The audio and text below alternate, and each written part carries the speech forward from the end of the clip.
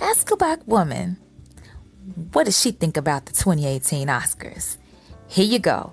And I'm going to give it to you in no particular order of importance. I want to start with Tiffany Haddish and Maya Rudolph. I absolutely loved their combination. First of all, because Tiffany has this certain raw, authentic appeal to her that I think mirrors my own. Even for the Oscars, there is no sign of her trying to be demure or trying to blend in to come off to be something that she is not.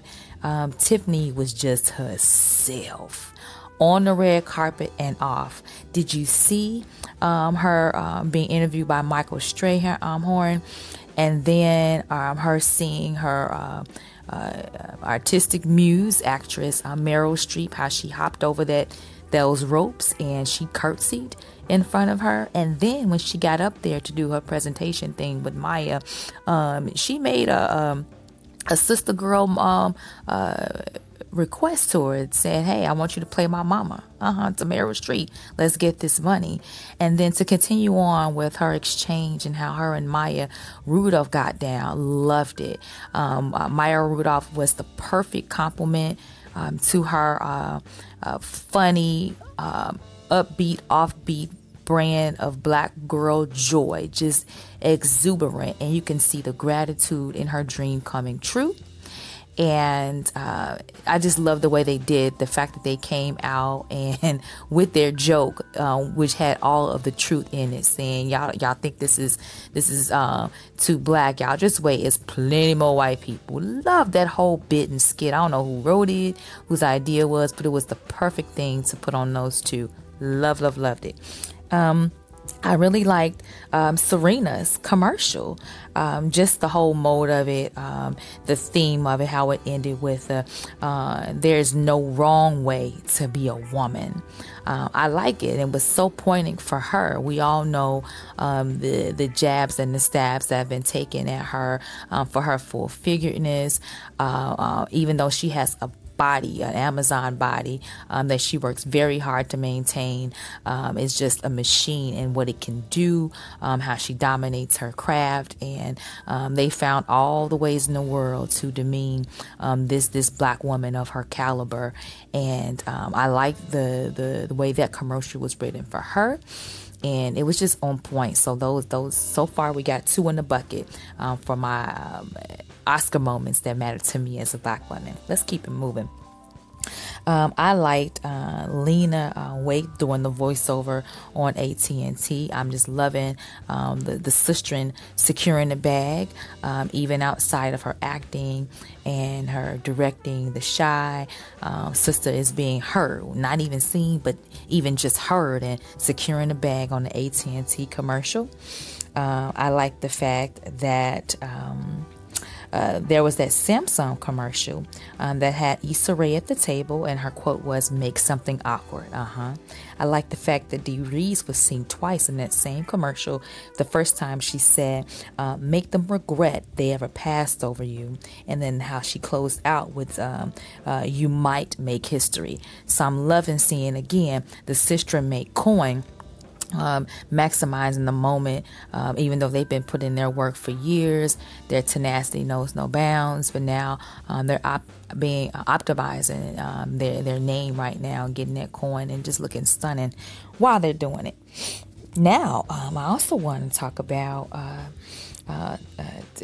Kobe Bryant. He stood out to me because he won. First of all, he was the first NBA player to be nominated for an Oscar. Okay. And furthermore, he won it for writing this animation called Dear Basketball. And when I looked at Kobe Bryant winning this, it made me think of how fantastic and what a message it was behind not being a one-trick pony. This man has dominated his craft in basketball and then turns around and gets an Oscar. something totally left, if you will.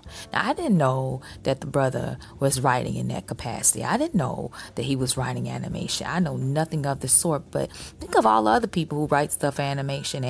Everybody ain't just turn around and win an Oscar every doggone day.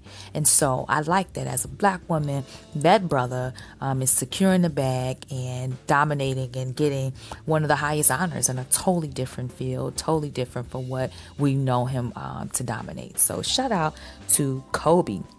And of course, how could I forget the fact that Jordan Peele did get Best Director for the what I'm already calling the legendary and classic film, Get Out.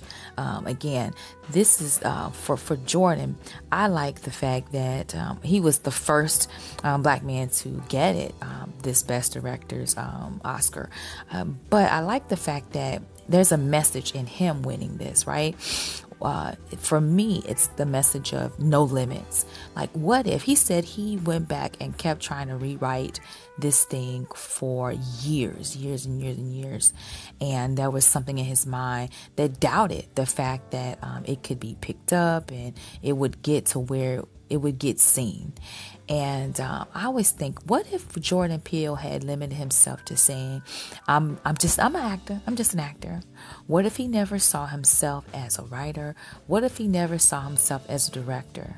What if he never believed that in himself enough to just finish the writing, to see what the final draft could be for this this piece of art that was pushing so many boundaries and that had never been done in this capacity, or it just for me, Jordan Peele's message of winning this shouts volumes to me about no limits, don't limit yourself, and to push. Okay. And one more thing. I know there was plenty of red carpet looks that everybody wanted to, had a lot of commentary on. But I gotta say, my fave is going to go to Tiffany Haddish. And here's the thing. I don't know enough about Tiffany Haddish. Hell, I didn't even see her in that her breakout film with my future husband, baby daddy, Kofi. I didn't even see the movie. But I'm liking the fact that this woman has got her shot after putting in years of work and all that she's been through. So anyway, the reason why I bring her up again actually is because I'm going to give her best dress because of the symbolic reason behind her wearing her authentic Eritrean dress from head to toe. She wore something that was culturally representative. Her dad was from Eritrea, and so that makes her half Eritrean, excuse me. And she promised him, made a promise. He asked her that if she ever made it to the Oscars, that she would represent her heritage. And that's exactly what she did. And I like that. I love that.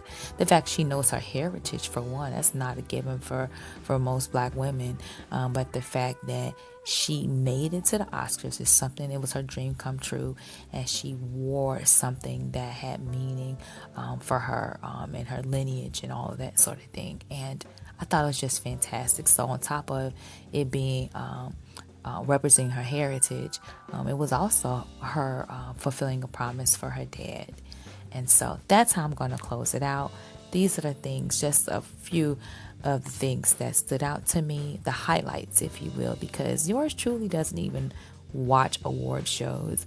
But I thought I would just poke my head in the room and see. And I really didn't think I would watch more than 5 minutes of it. I just don't do those things. But the more I watch, the more entertained I was, and I really enjoyed. I watched it up until probably the last 10 minutes, and I was like, I got to cut this TV off. It's just not my bag. And I really enjoyed it. I must say, I do recognize the change from Oscar So White from a few years ago to this being quite woke. A couple of my hometown people were seen on the commercials. They had a lot of the music that was very symbolic to the movements that are going on now with, Me Too and all of those things. And so it was a very conscious, very artistic, political, charged ceremony in a lot of ways.